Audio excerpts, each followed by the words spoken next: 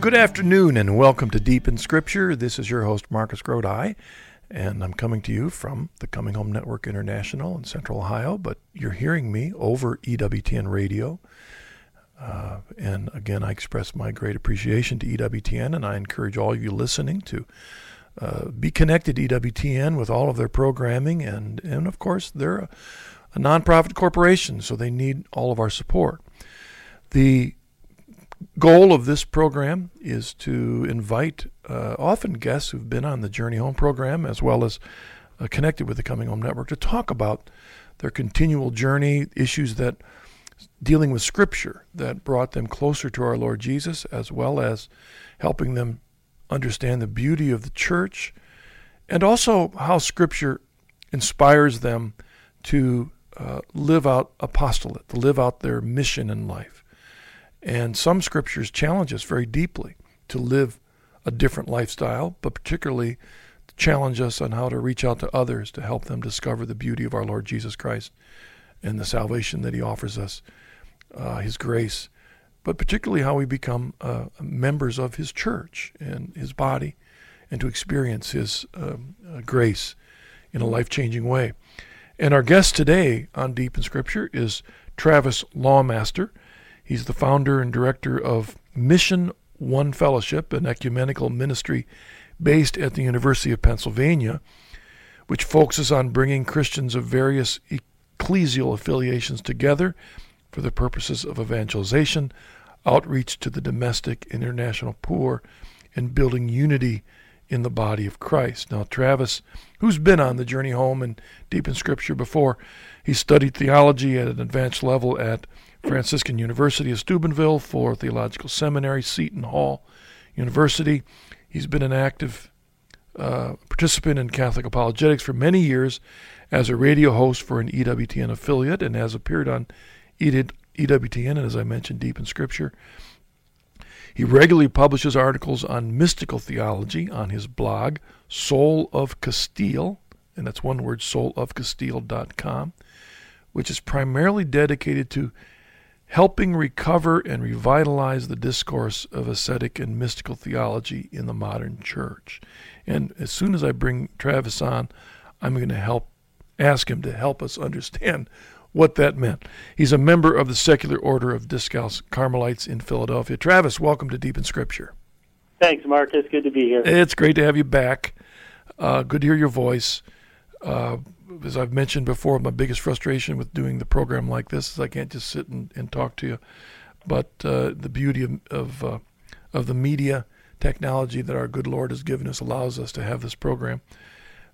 You mentioned in the bio there that you've got your website, soulofcastile.com, which it says is dedicated to helping recover and revitalize the discourse of ascetic and mystical theology. Now, Travis, when you and I were non-Catholics, we didn't use that terminology very often. So what are we talking about here? Well, ascetical and mystical theology, those are branches of spiritual theology, and if we can break theology down into, I guess you'd say, different sub-disciplines. Right. Of course, we have biblical theology, we have historical, theology and church history, moral theology as we look at, the virtues and things that animate the Christian life, and then we get into spiritual theology, which primarily deals with our spiritual relationship with God, or the soul's relationship with God, and much of spiritual theology then deals with our prayer relationship with God, and when we get into mysticism and Christian mysticism, the old joke that mysticism is mist on one end and schism on the other, and I in the middle. Yeah, really. Well, we know that it's much more than that. In fact, it's the opposite of those things. Mysticism brings together the body of Christ, and members of his body in Jesus in a deeper conformity to Him through, like we said, through prayer, and a generous living of the gospel. So in no way does it break apart the body, but rather it's a unifying bond. And it is not against that popular understanding. It's not I-centered; it's God-centered, right? And there are other mystical religions in the world and other spiritualities that are very centered and person-centered, but Christian mysticism does focus on God. And so when we talk about ascetical theology, it comes from the Greek word ascesis, which was used in the ancient world to describe the discipline that an athlete would exercise in preparation for his contest. And the church fathers, of course, adopted that imagery to describe the Christian athlete. The Christian soldier, the one who's training for his master and training for eternal life through living a life of prayer, self-denial, and holiness. And so when we talk about ascetical, we're primarily focused in those early stages of Christian perfection, where we are really actively trying to rid ourselves of the old man, as St. Paul calls it, and put on the new man, put on Christ, through a conformity of our former ways to the ways of Christ. And so it's a very active, dimension and phase of our Christian life, which then opens up onto the mystical experiences of God, where prayer becomes less and less our doing and more God's infusion, in God's presence, God's infusion of His grace, and that leads into contemplation and things like that. So there's many masters, of course, of mystical theology in our tradition in the church, and most notably, in a couple of saints that I've been particularly drawn to have been St. John of the Cross and St. Teresa of Avila, right? The Carmelite saints, who kind of give us a roadmap, for that kind of journey. Yeah, I was going to say that depending on what Christian theology a person comes from, I came from a more Lutheran and then Calvinist. Well, there wasn't a lot of spirituality, in a sense, because of the theology. If you approach the spiritual life from the idea that our will is totally depraved and that there's nothing that we can do to get closer to God, it is completely by grace that we even know Him, then often there's never a push to get closer to Jesus, to grow in union with Him. It's often an emphasis on that initial conversion, and then you've arrived, because there was nothing you did to get closer to God. It was all Him, and there's nothing you can do to lose it, since it was all a gift. And so the idea of pursuing an intimacy is often lost. And I was thinking there's two scripture sections that I thought I'd reference. One is a very long and wordy description of what you've just talked about. The other is a very simplistic. The long one comes from Ephesians 3, in which Paul says, "For this reason I bow my knees before the Father, from whom every family in heaven and on earth is named, that according to the riches of His glory He may grant you to be strengthened with might through His Spirit in the inner man, and that Christ may dwell in your hearts through faith, that you, being rooted and grounded in love, may have power to comprehend with all the saints what is the breadth and length and height and depth, and to know the love of Christ, which surpasses knowledge, that you may be filled with all the fullness of God." Okay, there's the spiritual life, the journey, the growing in depth and detachment. And then there was the simple answer which John the Baptist gave. He must increase, I must decrease. I mean, that's it. Yeah, that's correct. Yes. And how we make that journey, I mean, that's what you talk about in the spiritual life, and that's really good stuff.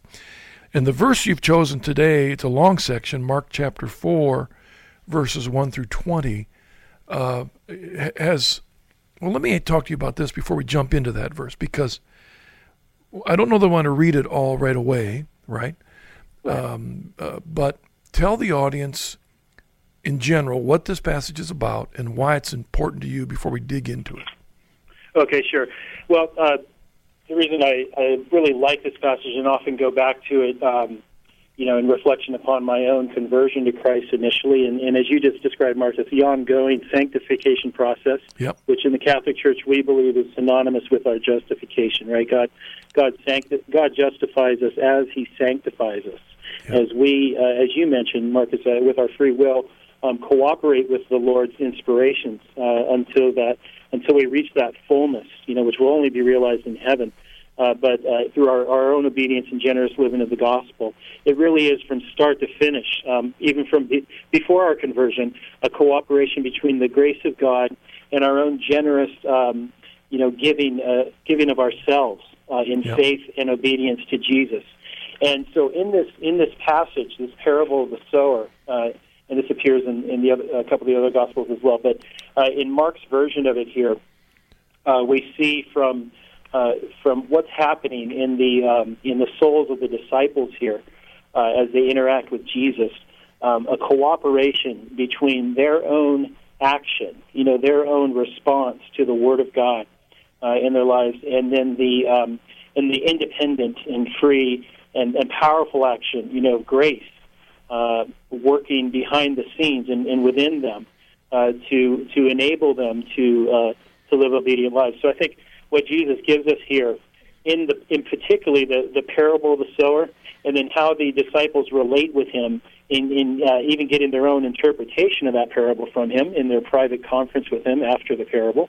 We see a synopsis of the dynamics involved in Christian conversion, and then also an ongoing sanctification right up into our final end of reaching heaven. All right. What I'd like to do then, if this fits with the way you'd like to approach this passage, let me read verses 1 through 10 first. Sure. So this gives us the data of the parable. And let me read this to the audience. And again, this is Mark 4, verses 1 through 10. Again, Jesus began to teach beside the sea, and a very large crowd gathered about him, so that he got into a boat and sat in it on the sea, and the whole crowd was beside the sea on the land. And he taught them many things in parables, and in his teaching he said to them, "Listen, a sower went out to sow, and as he sowed, some seed fell along the path, and the birds came and devoured it. Other seed fell on rocky ground, where it had not much soil, and immediately it sprang up, since it had no depth of soil. And when the sun rose, it was scorched, and since it had no root, it withered away. Other seed fell among thorns, and the thorns grew up and choked it, and it yielded no grain. And other seeds fell into good soil, and brought forth grain, growing up and increasing and yielding 30-fold and 60-fold and 100-fold. And he said, He who has ears to hear, let him hear. And when he was alone, those who were about him with the 12 asked him concerning the parables." So Travis, where do we begin then with this story? It's a familiar one to our audience, probably even more familiar to Christ's audience, because they were people of the land. That's right.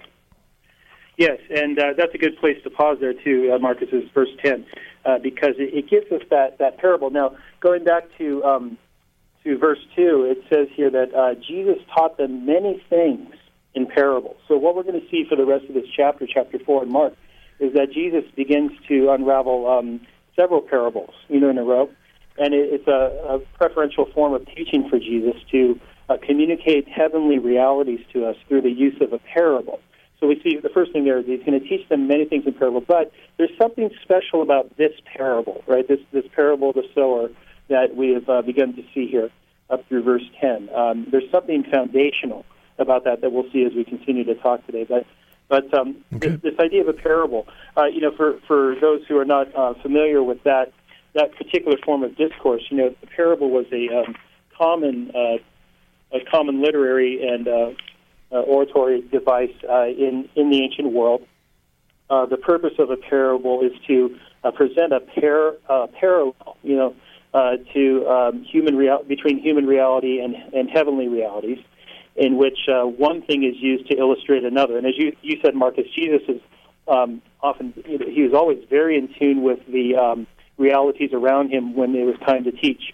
And most scholars believe, Jesus was very spontaneous in his use of parables. Here he's dealing with an agricultural community where, farming imagery is going to make a lot of sense to them. So Jesus would convey, spiritual truths and realities through very common earthly situations that would be familiar to his audience. And the parable is intended to stir curiosity, in the listener, And it calls them to really think on a deeper level about what's being said, to kind of look beyond the story to maybe a deeper meaning. And that's why I think Jesus says twice here in those verses that you read. In verse 3, listen. He says, listen to his audience. And then at the end in verse 9, he who has ears to hear, let him hear. Right? Jesus is teaching a lesson here, but he's also concealing something, within the confines of the parable. Mm-hmm. And he's inviting his audience to really dig into it a little bit and see if they might perceive something on a deeper level. When we think about this in relationship, for example, to some of the things he says in the New Law, the Sermon on the Mount, where he uses the image of birds, sparrows, look at the grass, look at the flowers, how God takes care of them. He's drawing their attention to realities in life that they see and feel all around them. But he's challenging them, like you said, to look deeper. There's meaning here. And I don't know about your tradition where you came from, Travis, in your, I'm trying to remember what you were before you were Catholic. But in interpretation of Scripture, I do believe that this is one of the reasons why, from the beginning, the Church has recognized that there are layers of understanding in biblical study. There's the literal understanding, and then there's the spiritual understanding. Right. And we can see an event in Scripture that's very real, or maybe the story isn't true, but it rings true with life. For example, this parable. The farmers listening to him know exactly what he's talking about. There's not someone saying, are you talking about my field? He's talking about their experience. But then there's a layer. And the Church has said that there are moral layers. There are layers that teach us about Jesus. And then there are layers that teach us about eternity in heaven. And this is an example of not only Jesus getting the people, as you said, to look deeper, but it becomes a model for how the Church has always looked at not only Scripture, but life and truth in general. That's that's very good. It's sort of a sacramental view, where things are signified in other things. And as St. Thomas Aquinas says, in his discussion of the senses of Scripture, as you just said about that, the literal sense of the story is really the gateway to the other senses that are kind of hidden as layers underneath. And so, in a way, it's the mercy of God, the goodness of God that provides a very simple story, here in language and images that his audience can understand as sort of the gateway, right, to a deeper understanding in the path. But there is that invitation, right, that Jesus hints at to look for something a little bit beyond just the simple farmer story. Yep. And as we move on in the passage, there's simply on that day there are some people that walk away with nothing more than a simple old tale about a farmer. Maybe some of them scratching their heads like, boy, why did you just tell that story? There didn't seem to be a whole lot to it. And obviously Jesus, if he was telling the experience of a farmer, there's a lot more that goes in to the work of a farmer than just what he reveals. But he points out certain aspects from which he will give a spiritual lesson. And I don't know about you, Travis, but when I was a Protestant minister, I did this all the time. That's what allowed us to preach sermons. We would pull a story out of Scripture, we would say what it means, and then we would give the meanings to the congregation on what difference it makes in their lives. Well, that's what Jesus is doing here. That's correct. And it is, as you said, this phrase, he who has ears to hear, let him hear. He's challenging them to listen deeper, even looking at your lives when you're out there with your little hoe digging around. Why do you do this? Why do you clean the soil? Why do you get rid of the rocks? Why do you clear away the weeds? So they're seeing it in terms of farming, but then the disciples around him, as in verse 10, say, we know, Jesus, you've got more to tell us in this.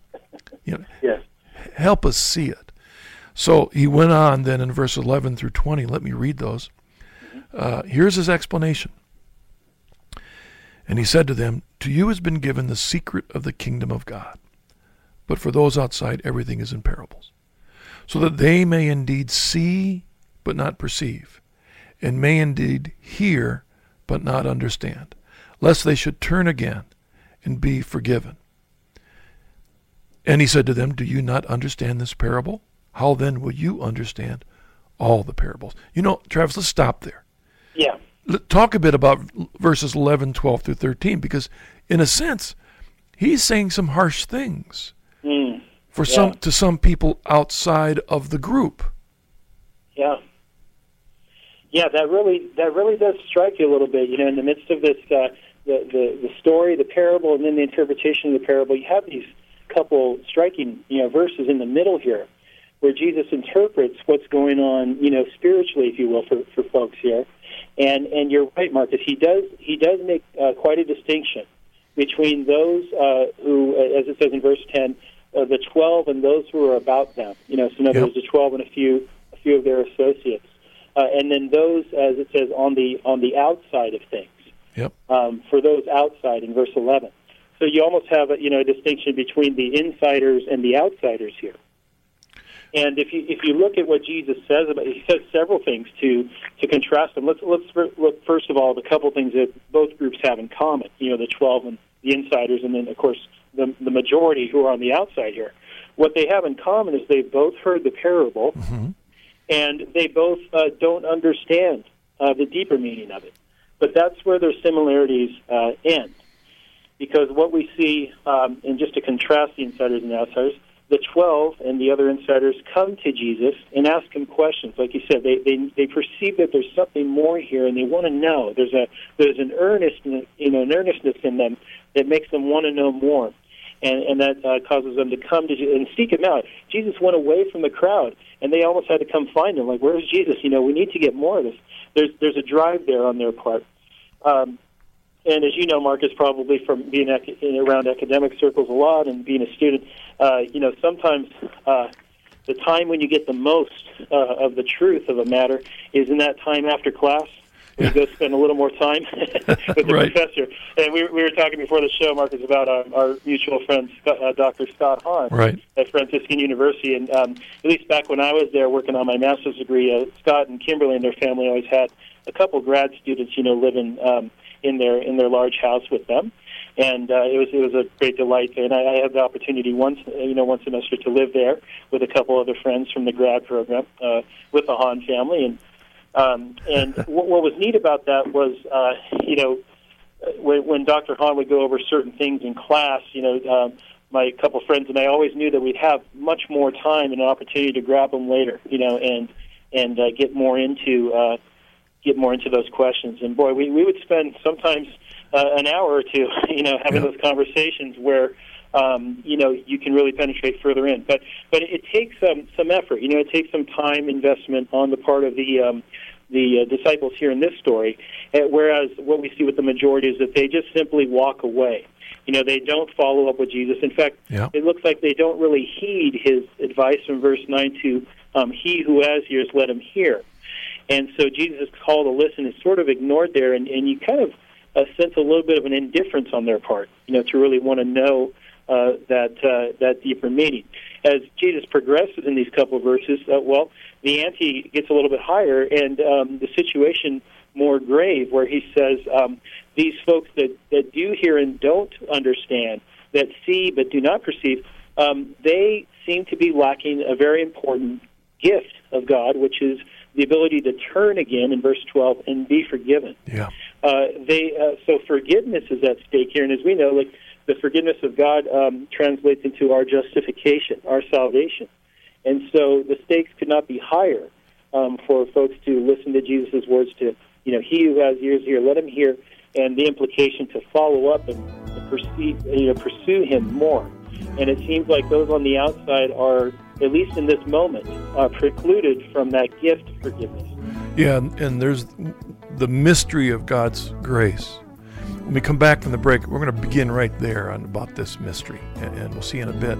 Everyone, you're listening to Deep in Scripture. This is your host, Marcus Grodi, joined today by Travis Lawmaster, and you're hearing us on EWTN, your Global Catholic Radio Network. This Deep in Scripture radio program is produced by the Coming Home Network International, a non-profit Catholic lay apostolate dedicated to helping Protestant clergy and laity come home to the Catholic Church. You can listen to any of our past radio programs by logging onto our website, which also offers a wealth of information on our Catholic faith, including conversion stories, an online forum, and available resources to help you to find the truth of our faith. Visit us today at www.deepinscripture.com. Get an insider's look at the latest information from EWTN. Sign up for Wings, EWTN's weekly email newsletter. Get the latest information about live events, special features, and guests. Connect with EWTN on YouTube, Facebook, and Twitter. Just go to EWTN.com and click on the Wings link to sign up. Don't miss a minute of all that's happening at EWTN. Get your wings today. CH Resources is excited to offer you Marcus Grodi's latest book, Thoughts for the Journey Home. If you're not Catholic but are looking seriously at the Catholic Church, or if you've recently entered the Church, this book will provide you with wisdom and encouragement for the journey. And if you're a lifelong Catholic, it makes a great gift for family and friends you're hoping will come home. To order a copy, visit our website at chnetwork.org or call us at 1-800-664-5110. Don't forget to watch the Journey Home program with Marcus Grodi on EWTN. Each week, Marcus meets new guests who have journeyed to the Catholic faith from many backgrounds. Be challenged and encouraged as they witness to how their love for the truth of Jesus Christ has brought them into full communion with the Catholic Church. That's the Journey Home program on EWTN, live on Monday evenings at 8 p.m. Eastern Time.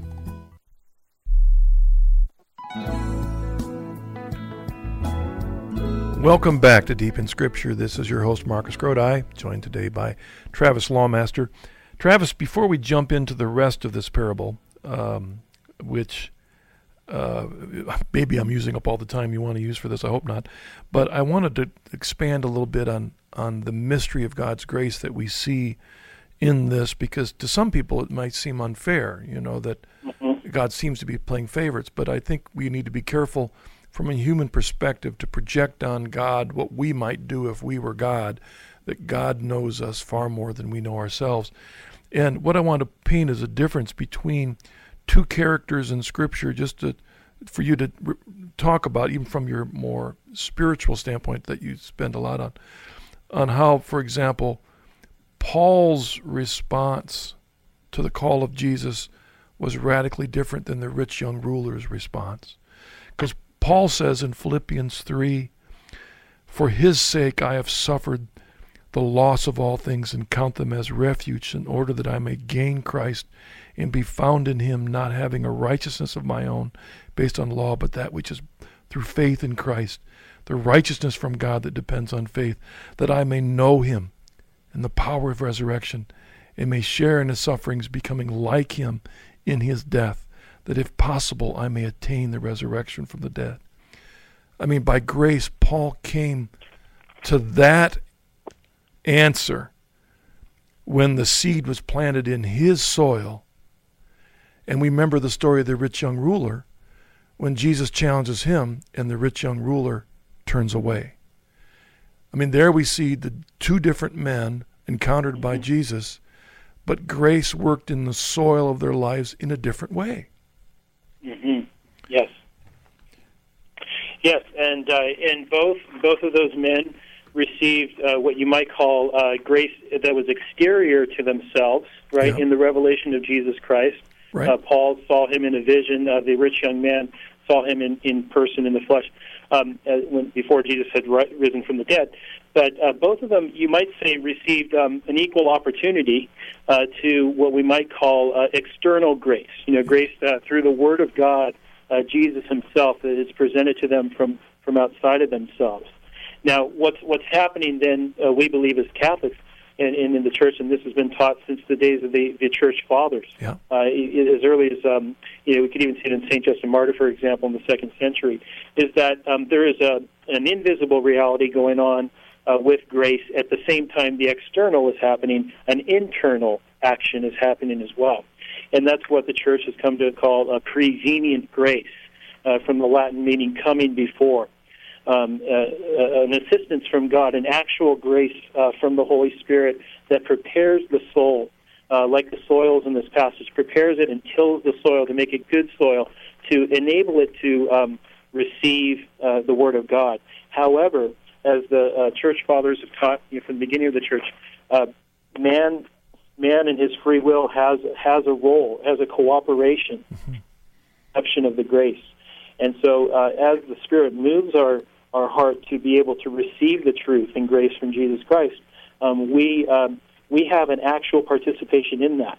And not all Christian believers subscribe to that doctrine. The radical, Calvinists, for example, will talk about an irresistible grace when it's presented to the soul by God. When God is intending to save a soul, to justify a soul, the soul really has no choice but to cooperate, and there's really no merit to the soul because it's automatic. But that has not been what Christians have taught since the time of the apostles. An interesting quote, Marcus, from St. Justin Martyr on that, from his first apology in 150 AD or so. He makes an interesting point about it. He says, quote, unless the human race has the power of avoiding evil and choosing good by free choice, they are not accountable for their actions. Right. And then he goes on to say, for neither would he be worthy of reward or praise did he not of himself choose the good, but were created for this end, nor, if he were evil, would he be worthy of punishment. So in other words, the whole notion of eternal reward and punishment hinges upon man having some kind of moral responsibility and accountability in his actions. And then one other quote I'll just add to that, Marcus, is from a lesser-known church father, Tatian the Assyrian, writing around the same time as Justin. I like his way of putting it because it's very concise and very just to the point. He says, quote, "We were not created to die. Rather, we die by our own fault. Our free will has destroyed us. We who were free have become slaves. We have been sold through sin. Nothing evil has been created by God. We ourselves have manifested wickedness. But we who manifested the wickedness are able to reject it." Yeah. Okay, so there's a unanimous voice from the early church on that the rich young ruler and Paul on the road to Damascus all had an opportunity, when the grace was there to assist them to accept Jesus and his truth, to cooperate with that grace and say yes, or to use the language of this parable, from Mark chapter 4, to follow Jesus and seek more from him, to turn to Jesus rather than to walk away. There is merit and there is punishment based on how, the degree to which we cooperate with God's grace. Well, let's hear then and thanks for that, Travis. That was great. Let's hear then his explanation that those around him are saying, what does this mean? What does this mean? And he turns and he says, he gives explanation. And verse 14, the sower sows the seed, sows the word. And these are the ones along the path where the word is sown. When they hear, Satan immediately comes and takes away the word which is sown in them. And these, in like manner, are the ones sown upon rocky ground, who, when they hear the word, immediately receive it with joy, and they have no root in themselves, but endure for a while. Then, when tribulation or persecution arises on account of the word, immediately they fall away. And others are the ones sown among thorns. They are those who hear the word, but the cares of the world and the delight in riches and the desire for other things enter in and choke the word, and it proves unfruitful. But those that were sown upon the good soil are the ones who hear the word and accept it and bear fruit, 30-fold and 60-fold and 100-fold. All right, Travis, particularly in your transition to the Catholic Church, did you understand what Jesus was teaching these men in a different way? Yeah, what I see in it now, I guess you'd say through the lens of the Catholic Church, as right. we take together the analogy of faith, we call it, right, in the Catechism, of keeping in mind all of the doctrines and so forth.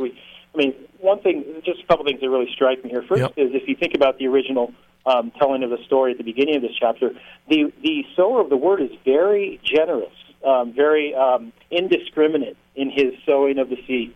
It falls on all kinds of soils. And so, again, that idea of external grace, extrinsic grace, just being widely available out in the world as the gospel is proclaimed. And, of course, we further that effort by our own sharing of the gospel ourselves and our own preaching. As St. Paul says, in Romans 10, how can they believe in the one they have not heard of? And how can they hear without someone preaching to them? So we're all called to participate as Jesus, the generous sower, does. However, the problem in this passage, the problem is not a lack of the word, and it's certainly not a lack of power in the word. It really is a problem in the soils. And there are three soils that don't measure up here, and then one that is good. Mm-hmm. And what we see in the soils is we also see manifest what has become a traditional distinction in Catholic spiritual theology, which is the three classic enemies of the soul being active as well. So in addition to man's need to cooperate with grace, we also have some other obstacles in the way that are going to maybe prevent him from responding with that faith and embracing Christ. And Jesus lays those out here. In the first soil, we have this hard path, right, in verse 15, where Satan is an active character there, coming and taking away the word which is sown. And so we see Satan as one of the enemies of the soul, and his whole agenda is to get us to not exercise faith, to doubt and to turn ourselves on against God. The second soil is a rocky soil where I guess you'd say when the heat is on, using the first part of the passage, when the scorching comes from the sun, and that scorching comes when people turn on the heat through persecution or other difficulties that arise in living a generous gospel life. But what we see lacking in the second type of soul is the cardinal virtue of fortitude, right, or endurance in the face of trials. The virtue of fortitude is what helps us confront fear, and there's sort of a self-preservation going on here that refuses to suffer, and that was one of the primary failings of the first man, Adam, in the garden when he failed to fight against Satan as well. So there's a lack of fortitude and endurance there. And then in the third soil, we have these thorns that, I really like this image that Jesus is using here. Thorns grow around the plant to choke its life. But if you can imagine the imagery there of thorns growing alongside the plant thinks it's healthy, Marcus, thinks everything's great. Yep. And then slowly but surely these thorns, right, grasp around it, and then pretty soon they're slowly choking off the air. The nutrients for the plant, and the plant dies slowly. And that's how these thorns can work in our lives. These are cares of the world, desire for other things. The way Catholic theology talks about it, an inordinate attachment, right, mm-hmm. to worldly things, right. Looking to things in the world and for our good, for our ultimate happiness, whereas God is really our only good. So, and of course, Satan can be active in trying to inspire us to do that as well. And so there's a lack of, the virtue that's lacking in that third soil, the thorny soil, is temperance, right? A moderation, an ability to abstain from certain desires and of the flesh and so forth, in order to keep our hearts united with God as our ultimate good.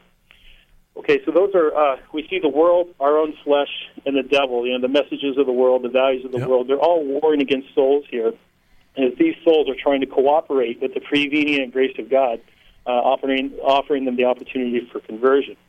And yet Jesus says, then there's this fourth soil, who, when they hear the word, they immediately receive it with joy.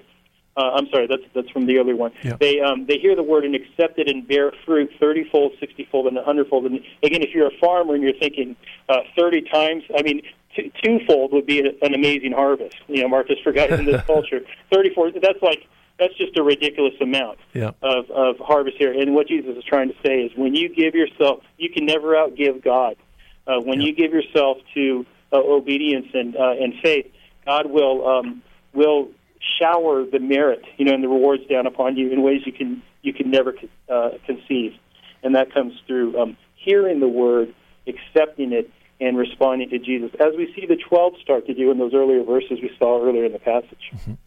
Let's take another break, Travis. When we come back, let's dig again deeper into it, especially as we think of our audience joining us today. What difference do these make in our lives today? So we'll come to that when we come back from the break. You're listening to Deep in Scripture. This is your host, Marcus Grodi, joined today by Travis Lawmaster, and you're hearing us on EWTN, your Global Catholic Radio Network.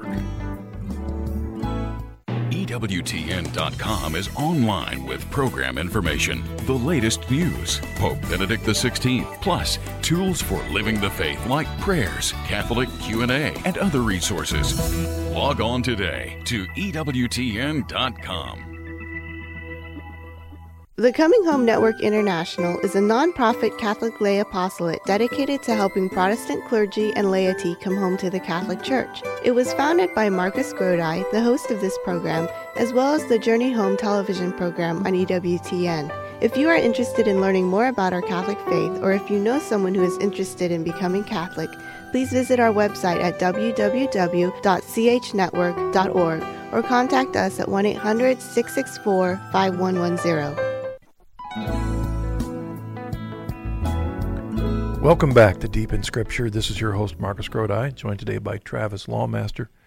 Travis, I've got a couple things I'd like to throw out at you here, and then have you respond to, because I love this parable, and I've been in ministry now almost 35 years. It scares me, but some form of ministry, Protestant, and then now, of course, Catholic.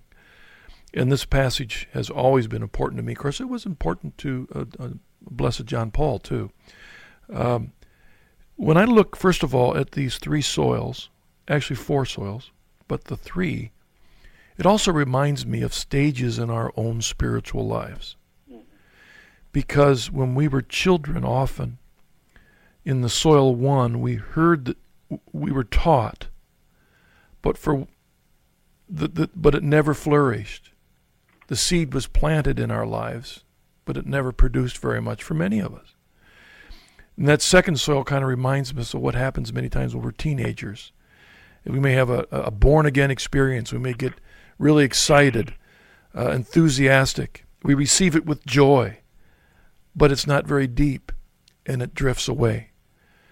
And then that third soil kind of reminds us when we're a little older, and maybe we've got families and we got jobs, and we got all the distractions in our life, and they're there, right? And maybe we're more mature and we want to respond to that seed that's been planted in us, but we have all these other distractions. And so you can see the journey of that in these soils, not just in different people, but in one person, in each of us. And but I wanted to add to that I do own a farm. I'm the worst farmer that ever existed.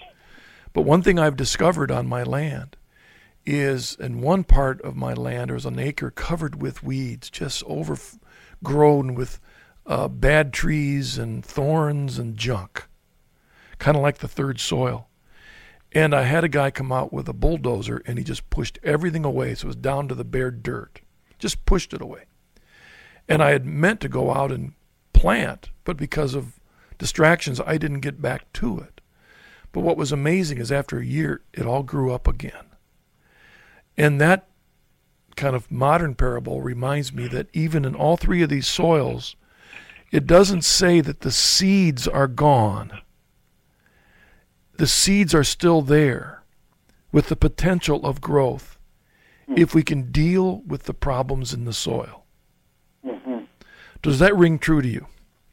Yes, absolutely. I like how you're looking at this, because you're right. I mean, we started today in saying that this is a great paradigm for our initial conversion, but of course, yes, this also deals with our ongoing sanctification in Christ. In that process of, as we said, the Catholic Church teaches we're being justified as we're being sanctified. And in a sense, Jesus is always asking us to have ears to hear, right, and to listen. And there is the potential for us to become complacent in that, and to need to dig deep again, right, and clear those things away. Yep. All of us are subject to that, and so we need to be careful not to become comfortable in our Christian life, and realize that not only are those thorns in the messages of the world there and in our flesh, but remember, Satan is always on the prowl, as Peter says, right? Yep. to take us down. And so, what I really get from this, Marcus, is just that invitation Jesus makes to you and to me and all of us every day, which is, will you listen today? Will you come to me today to get more? And I think a good sign that we're growing in the spiritual life is if we are, constantly on the lookout against these enemies of the soul, but also getting more parables, if you will. Digging deeper into the teachings of Jesus, getting more of that secret of the kingdom of God, the mysterion. I was going to talk about that word real briefly. That word, secret of the kingdom, secret there is mysterion in Greek. Mm-hmm. Mysterion means not so much something mysterious. Back then it referred to a truth that was really revealed to someone who was initiated into a group. Mm-hmm. And for those on the outside of the group who were not initiated, that sort of a reality remained meaningless to them. And so it's not necessarily something that's very complicated to get and to acquire. It requires initiation, right, into the group to have its context and for it to be intelligible. And, so we were kind of touching on what you said earlier, Marcus, of, some people might say, well, Jesus is being very exclusive here. He's only really allowing a very small number of people into the depths of the Christian life. But if you go on even into the next parts of this chapter, even in the next verse where it says, Jesus says, "Is a lamp brought in to be put under a bushel," in verse 21, or under a bed and not on a stand. Uh-huh. He says, "There is nothing hid except to be made manifest, nor is anything secret except to come to light. If anyone has ears to hear, let him hear." There's the invitation again. And then finally he wraps up that little section by saying, "Take heed what you hear. The measure you give will be the measure you get, and still more will be given to you. For to him who has will more be given, and from him who has not, what he has will be taken away." So what I see in those verses is an optimistic view here, that Jesus wants to give us more in our Christian life and to penetrate these mysteries of the kingdom, these truths that we're initiated into through our baptism and our faith in a deeper way and on a continual basis. But he says to us, I'm going to lift the bushel. I'm going to lift the basket from over the lamp. I'm going to lift the parable, if you will, from the truth beneath the parable for you, if you give a good measure yourself. Are you willing to continue to give? Because to those who give, more will be given. But if we stop giving, right, and if we stop pursuing Jesus on a daily basis and go for a deeper conversion with him for the rest of our lives on earth, then even what we have can be taken away, and that's a little bit sobering there. And I've seen it in the lives of some of my friends, who started out really well and walked for many years, but had lost some of it because they lost that zeal to continue to pursue Jesus. Yeah, and I remember when I would try and see this from a Calvinist perspective, and what I've come to discover over the years is that one of the biggest difference between the way I looked at things from a Protestant perspective versus the way that I looked at things from a Catholic perspective is that when I found myself up against seemingly contradictory truths, the sovereignty of God, the freedom of man's will, how do I deal with that? Predestined from all time versus the freedom of the will.